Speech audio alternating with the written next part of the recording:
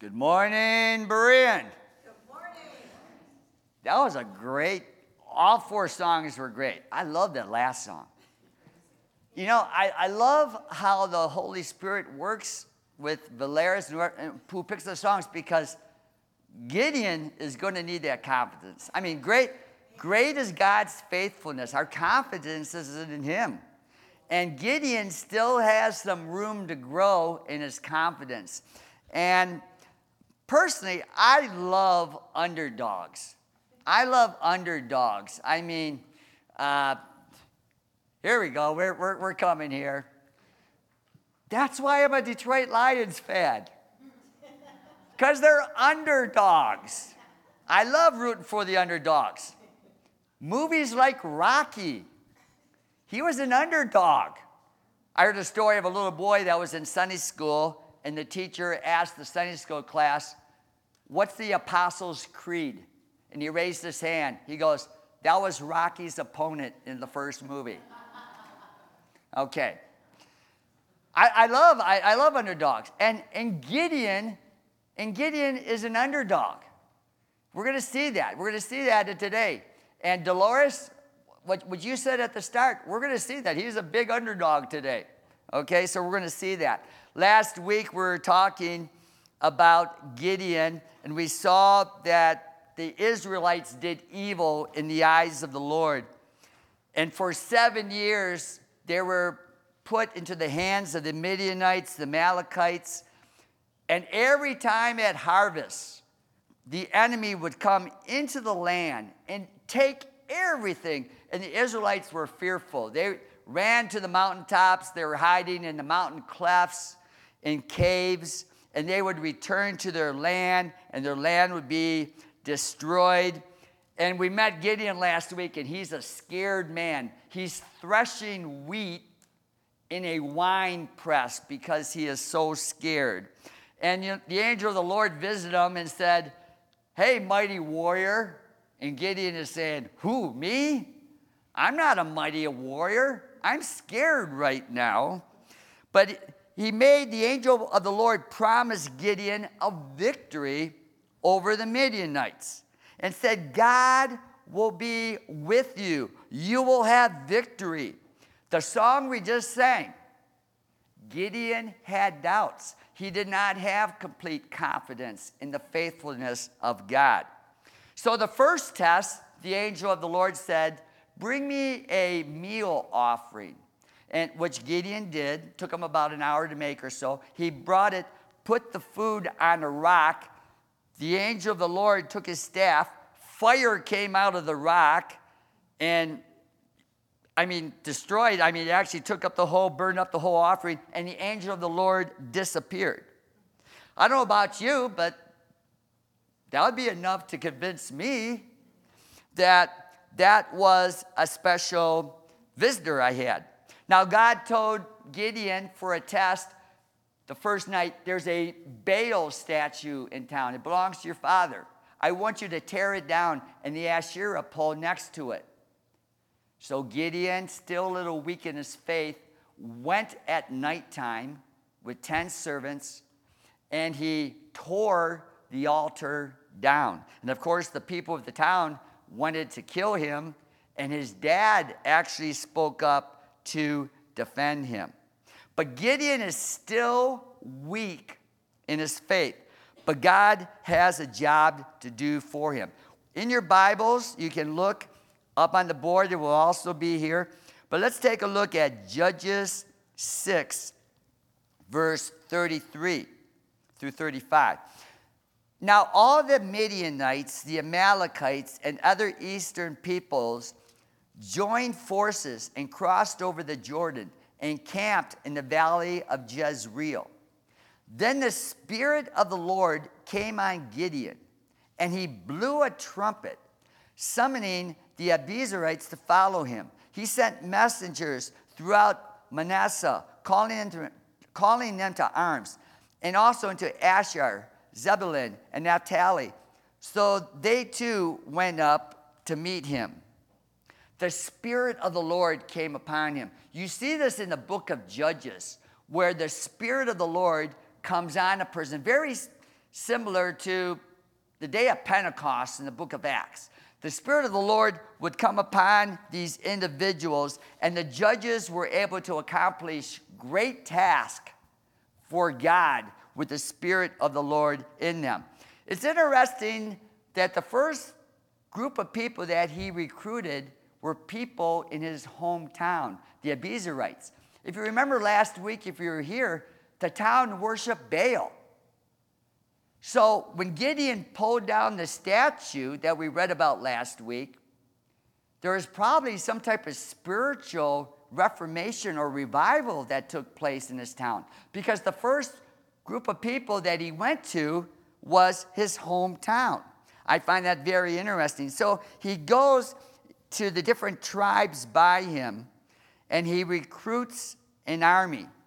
And we see in verse 34, and we're going to find out later that he comes up with 32,000 men in his army. 32,000. We're going to find out later that the other army, the enemy, has 135,000. So Gideon is certainly an underdog. But he has been promised victory by God. Right now, he doesn't have a lot of confidence, but he has been promised victory. He's growing in his faith. Gideon still needs, I still need more proof, God. I still need some more signs that, we're going to get this victory. So let's take a look at verse 36. Gideon said to God, "If you will save Israel by my hand, as you have promised, look, I will place a wool fleece on the threshing floor. If there is dew only on the fleece and all the ground is dry, then I will know that you will save Israel by my hands, as you said." And that is what happened. Gideon rose the next day. He squeezed the fleece and wrung out the dew, a bowlful of water. Then Gideon said to God, "Do not be angry with me. Let me make just one more request. Allow me one more test with the fleece, but this time make the fleece dry and let the ground be covered with dew." That night God did so. Only the fleece was dry and all the ground was covered with dew. In Christian circles, this is a phrase that is used, throwing out the fleece. And that's where this comes from. The definition is, it means asking God to guide us in a decision by fulfilling some condition that we lay down. It's pretty scary when you think about it, that we're telling God what to do, after God has already promised us what he is going to do. So you think of Gideon here, the victory has already been promised to Gideon. Amen. And he's going to go, and in his terms, he's going to tell God, what he wants God to do. Warren Wiersbe, a longtime pastor, says he has seen this become a very dangerous practice among some of his members throughout the years. He's had members seeking God's counsel, and let's say they're talking to 10 friends, and they'll say, "Whoever calls me next, I'm going to go with their decision." Or someone will say, "If it's sunny out tomorrow, I'm going to make this decision. If it's raining out tomorrow, I'm going to make this decision."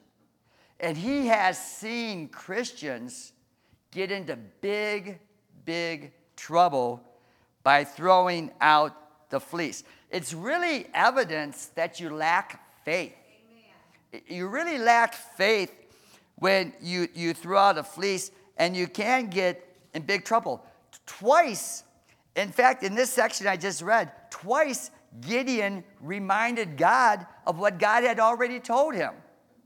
Gideon says, I know we're going to win.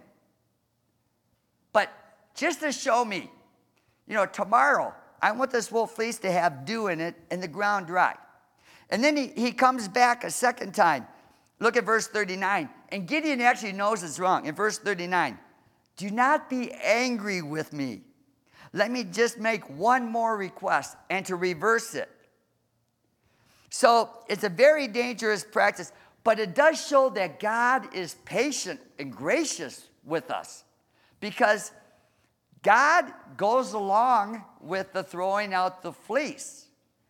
Here Gideon is telling the creator of the universe what to do in his own terms. Who are we to tell God what conditions he must meet, when he's already spoken to us what to do? And that's what Gideon. Someone has said it this way, it really shows our pride. God has to do what I tell him to do before I'll do what he has already told me to do. I mean, to throw out the fleece is a sign of pride and unbelief. Today, how do we find God's will? How do we find God's will? Well, we have the complete Word of God right here. We have the Holy Spirit. We have prayer. Yes, we have Christian friends that are very helpful, but we have the complete Word of God. Gideon, at that point in time, did not have the complete Word of God. I think of another person in Scripture who sort of like threw out the fleece in the New Testament, and he's got a nickname, Doubting Thomas. And I think of the Scripture in John 20, in verse 24. Remember, Jesus showed himself in a resurrection to the disciples, but Thomas wasn't there. So in verse 24, now Thomas, also known as Didymus, one of the 12, was not with the disciples when Jesus came. So the other disciples told him, we have seen the Lord. But he said to them, unless I see the nail marks in his hands and put my finger where the nails were and put my hands into his side, I will not believe. A week later, his disciples were in the house again, and Thomas was with them. Though the doors were locked, Jesus came and stood among them and said, peace be with you. Then he said to Thomas, put your finger here. See my hands. Reach your hand and put it into my side. Stop doubting and believe. And Thomas said, my Lord and my God. And Jesus said, and here's the verse for all of us in the room today. This is a message for us. Because you have seen me, you have believed. Blessed are those who have not seen and yet have believed. I haven't seen the Lord physically, but I have faith. I have not seen, and you're, as myself, in the same boat today. So we have the complete Word of God. What does 2 Timothy 3:16 and 17 say? All Scripture is God-breathed and is useful for teaching, rebuking, correcting, and training in righteousness, so that the servant of God may be thoroughly equipped for every good work. I mentioned this last week, but if you travel, you go into a hotel, and what do you see in the drawer? You see a Bible. And who's the Bible by? The Gideons. It's interesting how that worked out. J.D. Greer, I mentioned him last week. He's one of my sources and a number of sources I use. And he says this, the cross is our wet fleece. You're saying, what? What does he mean by that? The cross is our wet fleece. Gideon looked at that wet fleece, and Gideon wanted assurance from God that God was on his side. When you and I look at the cross as a Christian, number one, it shows us that God loves us so much that he sent his only begotten Son to die on the cross for us. That's how much God loves us. So when we look at the cross, right away, we know that God loves us. What does Romans 5:8? But God demonstrated his love towards us in that while we were yet sinners, Christ died for us. Number two, the cross shows us that God is in control. Jesus' death on the cross was God's plan. You see the Old Testament prophecies. Yes, the Jewish leaders were jealous They falsely accused him. The Romans nailed him to the cross, but it was our sins that put him on the cross. It was all part of God's plan. The cross also shows us the victory of the cross and the resurrection. When Jesus rose from the dead, that was God's approval that the price had been paid in full. When Jesus says it is finished, the debt was paid in full, and God approved of that sacrifice, and we see that in the resurrection. What does 1 Corinthians 15:55 says? Where, O death, is your victory? Where, O death, is your sting? When Jesus died on the cross and rose again, that was victory over death and sin. So that's why J.D. Greer says, the cross is our wet fleece. When we look at the cross, we can have full confidence that God loves us, he's in control, and we have victory because of the cross. We go back to Gideon. The poor guy, he's like us. He still needs some confidence. He's still in that process of growing. Despite the food and the rock and the fire and the throwing out the fleece twice, he still needs to be tested in his faith. And his faith needs to be tested. I mean, God wants to make sure it's genuine, and he wants to strengthen. Another quote, I have a lot of quotes this week. Whenever I study, I surround myself by a lot of commentaries, and I go, oh, that's a good quote, that's a good quote, that's a good quote. And so I have a lot of quotes today. Warren Wiersbe, again, says, God often puts us through the valley of testing before allowing us to reach the mountain peak of victory. And Charles Spurgeon said that the promises of God shine brightest in the furnace of affliction. And Gideon was just a person like you and I. Yes, he was seeing God's hand, but he needed assurance. His faith needed to grow. You and I, we have our faith. We look at Gideon, we see those struggles, but you and I were challenged in the same way. I don't even know who this person is, J.G. Stripe. He said, faith is like a toothbrush. Everyone should have one and use it regularly, but it isn't safe to use someone else's. We can sing faith of our fathers, but we can't exercise the faith of our fathers. We can't go through life depending on someone else's faith. So this morning, we can't depend on Gideon's faith. We can't depend on the faith of our fathers.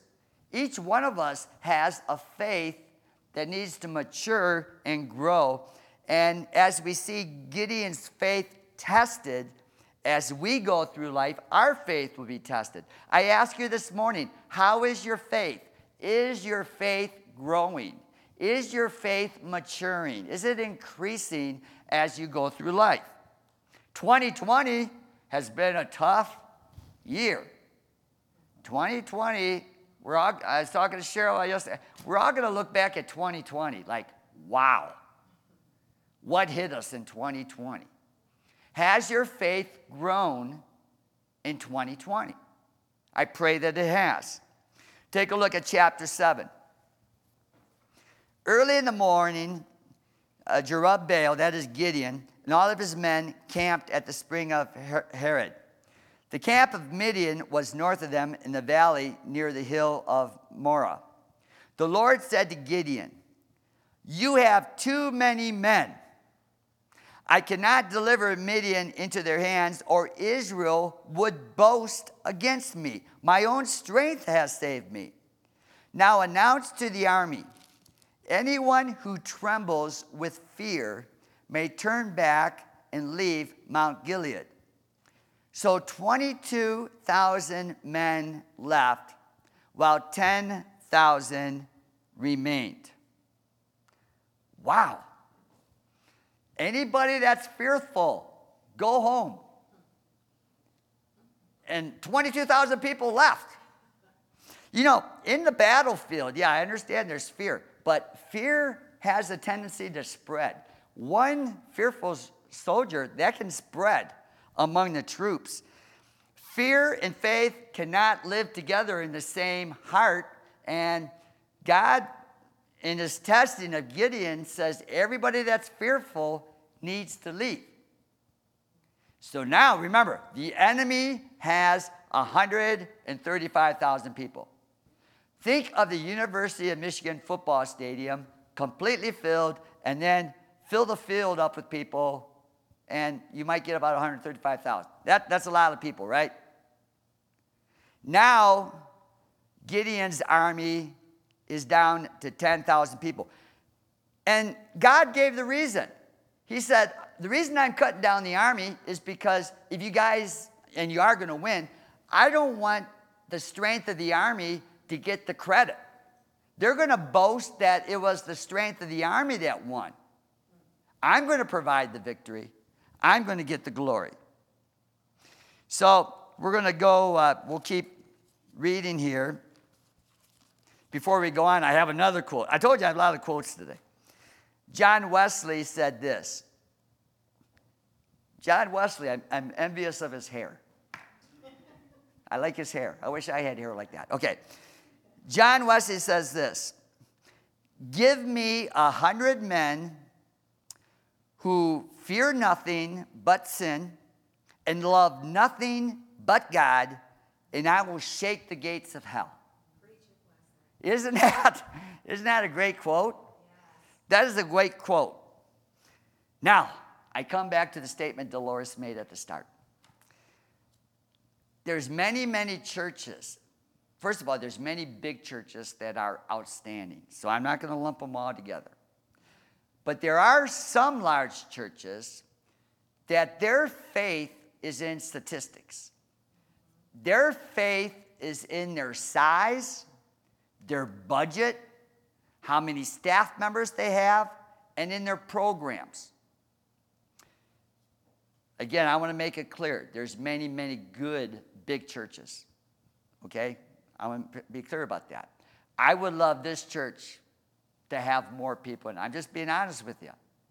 I would love to have 200. Of course, if we had 200 people, we couldn't meet this morning, right? I would love to have 99 people here this morning. 99 people here this morning. That would be great. Or 2 services of 99. You know, that would be fantastic. But I agree with what Dolores said. We're small, but we're united with the Holy Spirit. We love each other, and we're here. I love it. Because many churches overemphasize the statistics. Their faith is in their size. Size is no guarantee for God's blessings. Size is no guarantee that God is blessing you. There is sad news if you follow the week. The largest Christian university in our country. It's a school that I have a Bible degree from. Unfortunately, I was sad to hear that they're going through a little bit of a scandal right now. It's not little, it's pretty big. With the leadership. You know, it's a big school. It's the largest Christian university. But just because you're large doesn't guarantee God's blessing. Now, I believe there's still many great things being done at that university, so I don't want to lump the whole university in with a couple individuals. But size does not guarantee the blessing of God. And yes, we are small here, and it is our desire to grow. But we are united together in one spirit, and we need to thank the Lord for that. So I appreciate the words that Dolores shared earlier. Let's take a look at verse 4. But the Lord said to Gideon, there are still too many men. Take them down to the water, and I will thin them out for you there. If I say this one shall go with you, he shall go. But if I say this one shall not go with you, he shall not go. So Gideon took the men down to the water. There the Lord told him, Separate those who lap the water with their tongues as a dog laps from those who kneel down to drink. 300 of them drank from the cupped hands, lapping like dogs. All the rest got down on their knees to drink. The Lord said to Gideon, with the 300 men that lapped, I will save you and give the Midianites into your hands. Let all the others go home. So Gideon sent the rest of the Israelites home, but kept the 300 who took over the provisions and the trumpets of the others. Can you imagine the enemy if they had any spies in the area? They're taking a look at Israel's army. You know, they start off with 32,000. Pretty soon, 22,000 leave. Pretty soon, now everybody's leaving but 300. They're going to go back and they're going to say, hey, that Israelite army, they're falling apart. Everybody's deserting them. They're weak. They're in chaos. But God has a plan, right? God has a plan for them. And the weapons, before they left, before all the men went home, they gave, and really the weapons that they talk about are trumpets, torches. You don't hear a lot about swords or anything. It's just, so you don't hear a lot of weaponry. But they give it to the rest of the soldiers that were left. By the way, the lapping the water from their hands, nobody knows for sure why God picked them. Some have speculated that when the people were drinking water like this, they were able to look around, they were alert. At this point in time, the enemy was still 4 miles away. And those that put their head down into the water, they were vulnerable because they put their heads down. By the way, not all 10,000 people could do this at one time. Sometimes we think all 10,000 people went down to drink at the same time. That would be very hard to do, just room-wise. So I'm sure this took course during the course of the day. This took place. And 300 people were left. And, you know, I'm sure Gideon is going like, Lord, you know, here his faith needed to be tested. We're down to 300 people. So let's take a look at verse 9. During that night, the Lord said to Gideon, get up, go down against the camp, because I'm going to give it into your hands. If you are afraid to attack, go down to the camp with your servant Purah and listen to what they are saying. Afterwards, you will be encouraged to attack the camp. So he and Purah, his servant, went down to the outposts of the camp. The Midianites and the Amalekites and all the other eastern people had settled in the valley, thick as locusts. Their camels could no more be counted than the sand on the seashore. Gideon arrived just as a man was telling a friend his dream. I had a dream, he was saying. A round loaf of barley bread came tumbling into the Midianite camp. It struck the tent with such force that the tent overturned and collapsed. His friend responded, this can be nothing other than the sword of Gideon, son of Joash the Israelite. God has given the Midianites and the whole camp into his hands. When Gideon heard the dream and its interpretation, he bowed down in worship.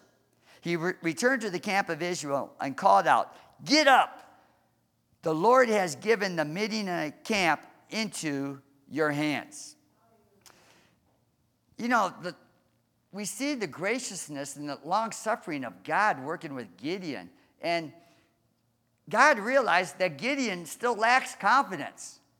So I'm going to bring Gideon right down to the edge of the camp, so close that he could hear these two enemy soldiers talking about the dream.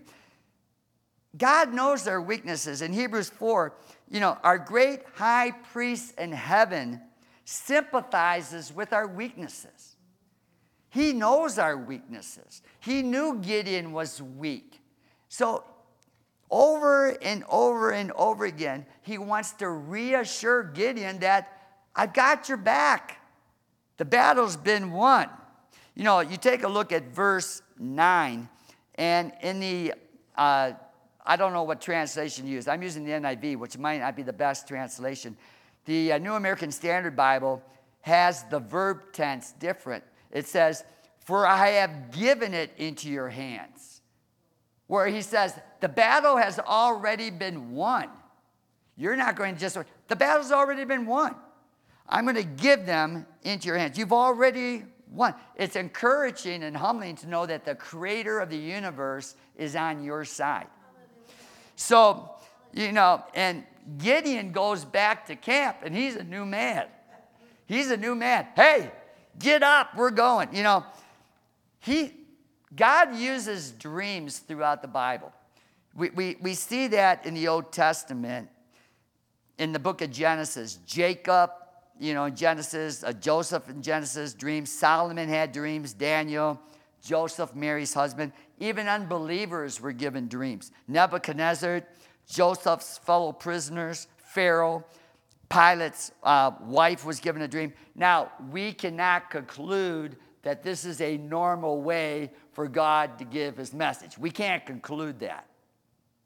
Again, we have the complete Word of God right here. But God in the Old Testament and the New Testament, he used dreams to communicate. And I know my dreams personally are so confusing when I wake up in the morning, I couldn't make any sense of them anyways. There's a lot of times I wake up, oh, I'm glad that was a dream. You know, I go back to sleep. But God often, and you think of these two enemy soldiers sharing this dream and this interpretation. They didn't realize that these non-Christians, these ungodly people, were actually encouraging Gideon by talking about their dream. God can work through ungodly people, non-Christians, to encourage people. And that's what God was doing here. But of course, our best guidance, as we mentioned before, is the Holy Spirit, God's Word giving us direction on what we should do. That barley grain that was rolling down the hill, barley grain is only 1/2 the value of wheat. It's what the poor people used to eat. So in this dream, when this barley roll is coming down the hill, it's talking about something inferior knocking down something that's superior. So here we have Gideon's army, which is inferior, that they would be given victory over a superior army. Gideon didn't mind being compared to a stale loaf of bread. He got the message, and he went back, as we sang this morning, he went back with greater confidence. Greater confidence of what God had said. I love his response in verse 15. The first thing he did is he worshiped the Lord. He got down, he said, "Thank you, Lord. You are my confidence. My confidence is in you." So we take a look at verse 16. He goes back, dividing the 300 men into 3 companies. He placed trumpets and empty jars in the hands of all of them, with torches inside. "Watch me," he told them. "Follow my lead. When I get to the edge of the camp, do exactly as I do. When I and all who are with me blow our trumpets, then from all around the camp, blow yours and shout, 'For the Lord and for Gideon.'" Do you think Gideon's changed from threshing wheat in the wine press? Do you think he's changed? Of course he has. He's a new person. He's got a lot more confidence now in the Lord. Vance Havner, he was a long-time evangelist. He was from many years ago. He says, "Faith sees the invisible and does the impossible." Let me read that again. Faith sees the invisible, which is victory in battle, not yet fought, And he does the impossible. He wins the battle with few men and peculiar weapons.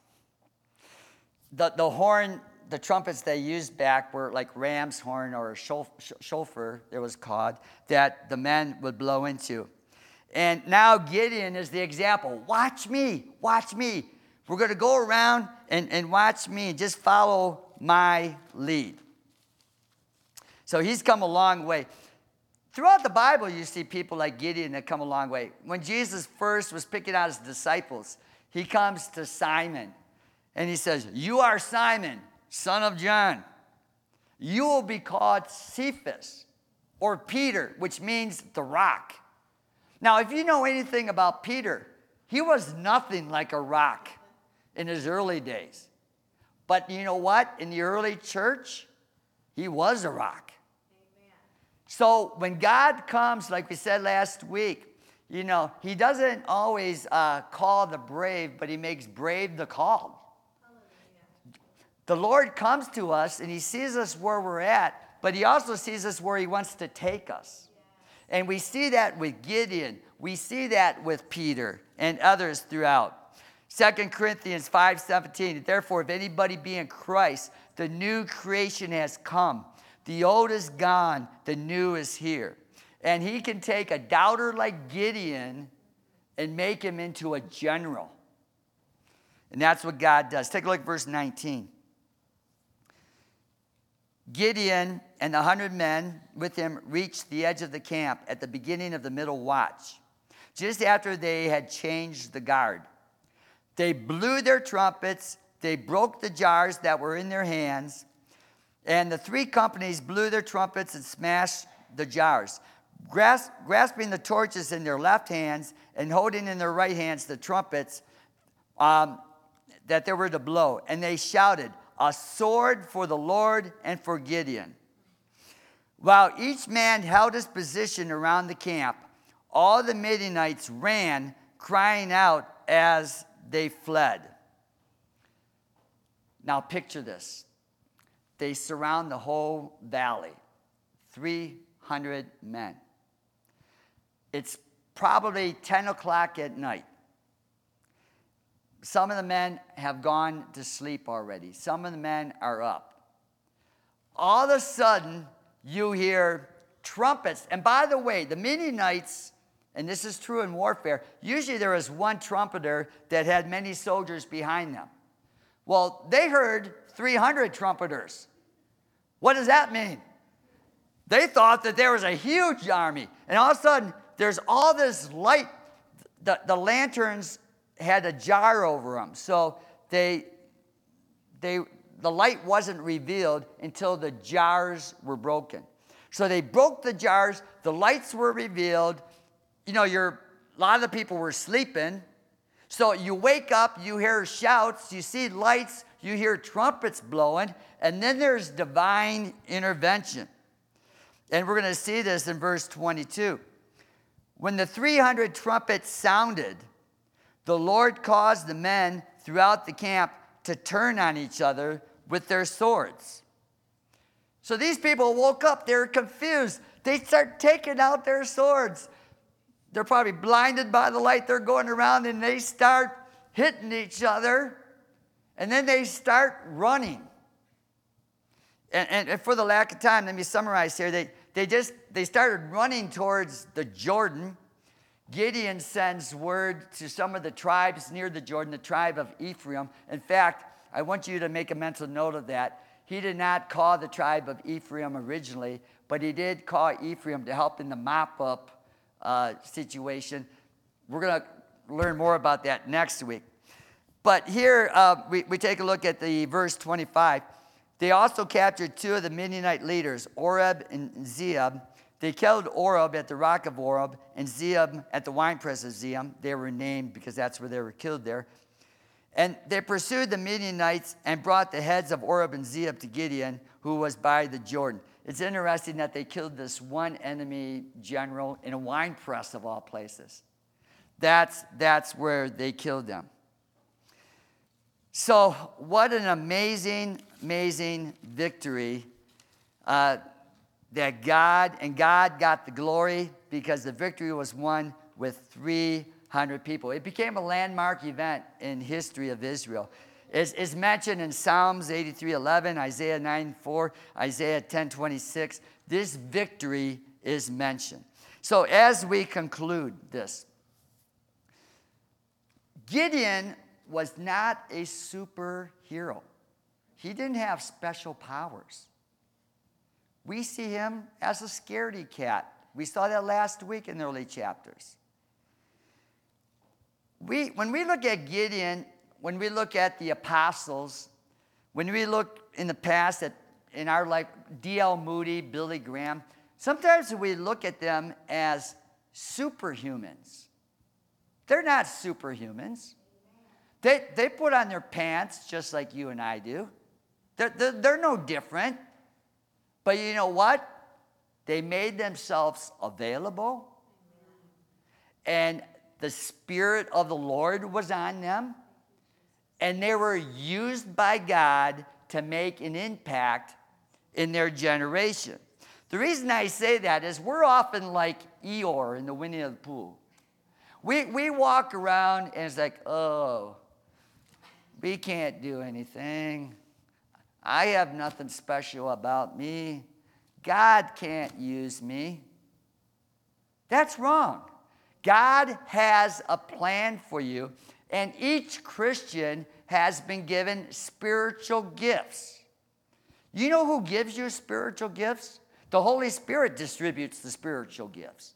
Spiritual gifts are different from talents. People are given talents too.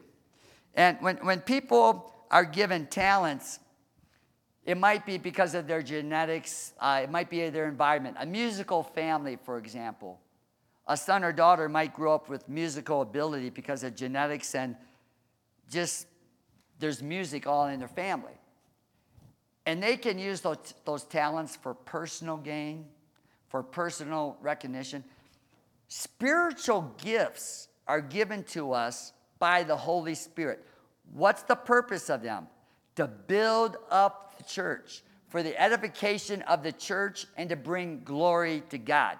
And because they're spiritual gifts, the power of the Holy Spirit is involved in that gift.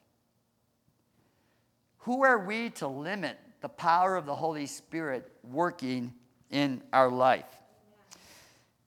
The fourth song we sang today, one of the authors, I did not know this, Cheryl just mentioned it to me this morning. One of the authors, his name is Stephen Verdick, and I have a quote by him.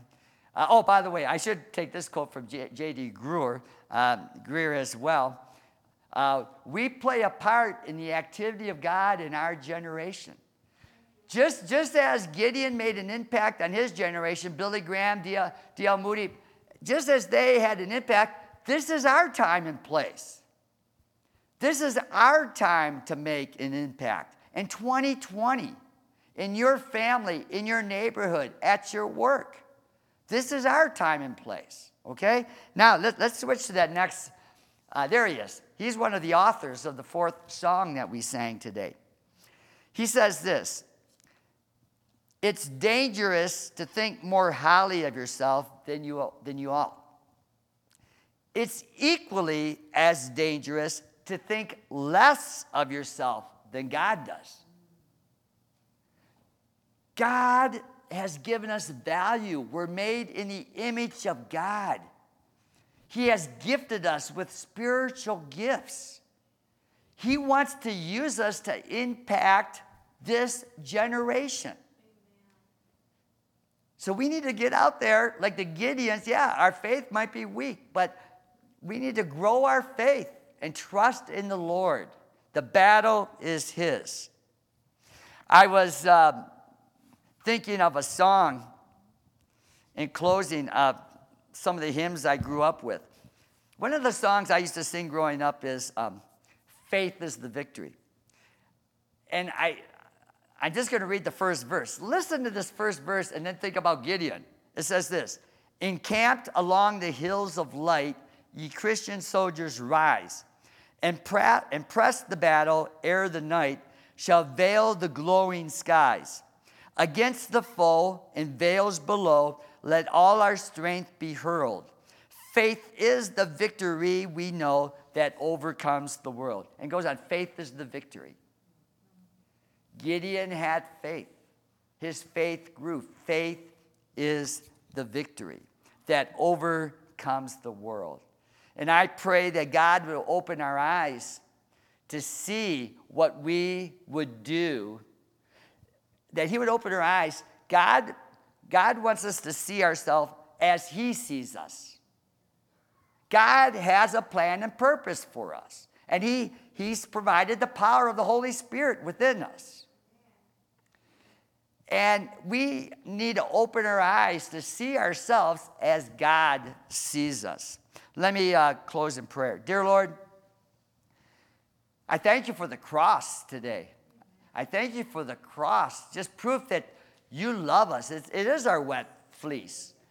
You show us that you love us so much that you're on our side. Lord, we see that you're in control of all things. And Lord, at the cross and the resurrection, we see victory over death and over sin. So Lord, we are victors. We are more than conquerors through Jesus Christ. The battle has already been won. Our full confidence is in you. I thank you so much. I pray that our faith will grow. We pray this in Jesus' name. Amen.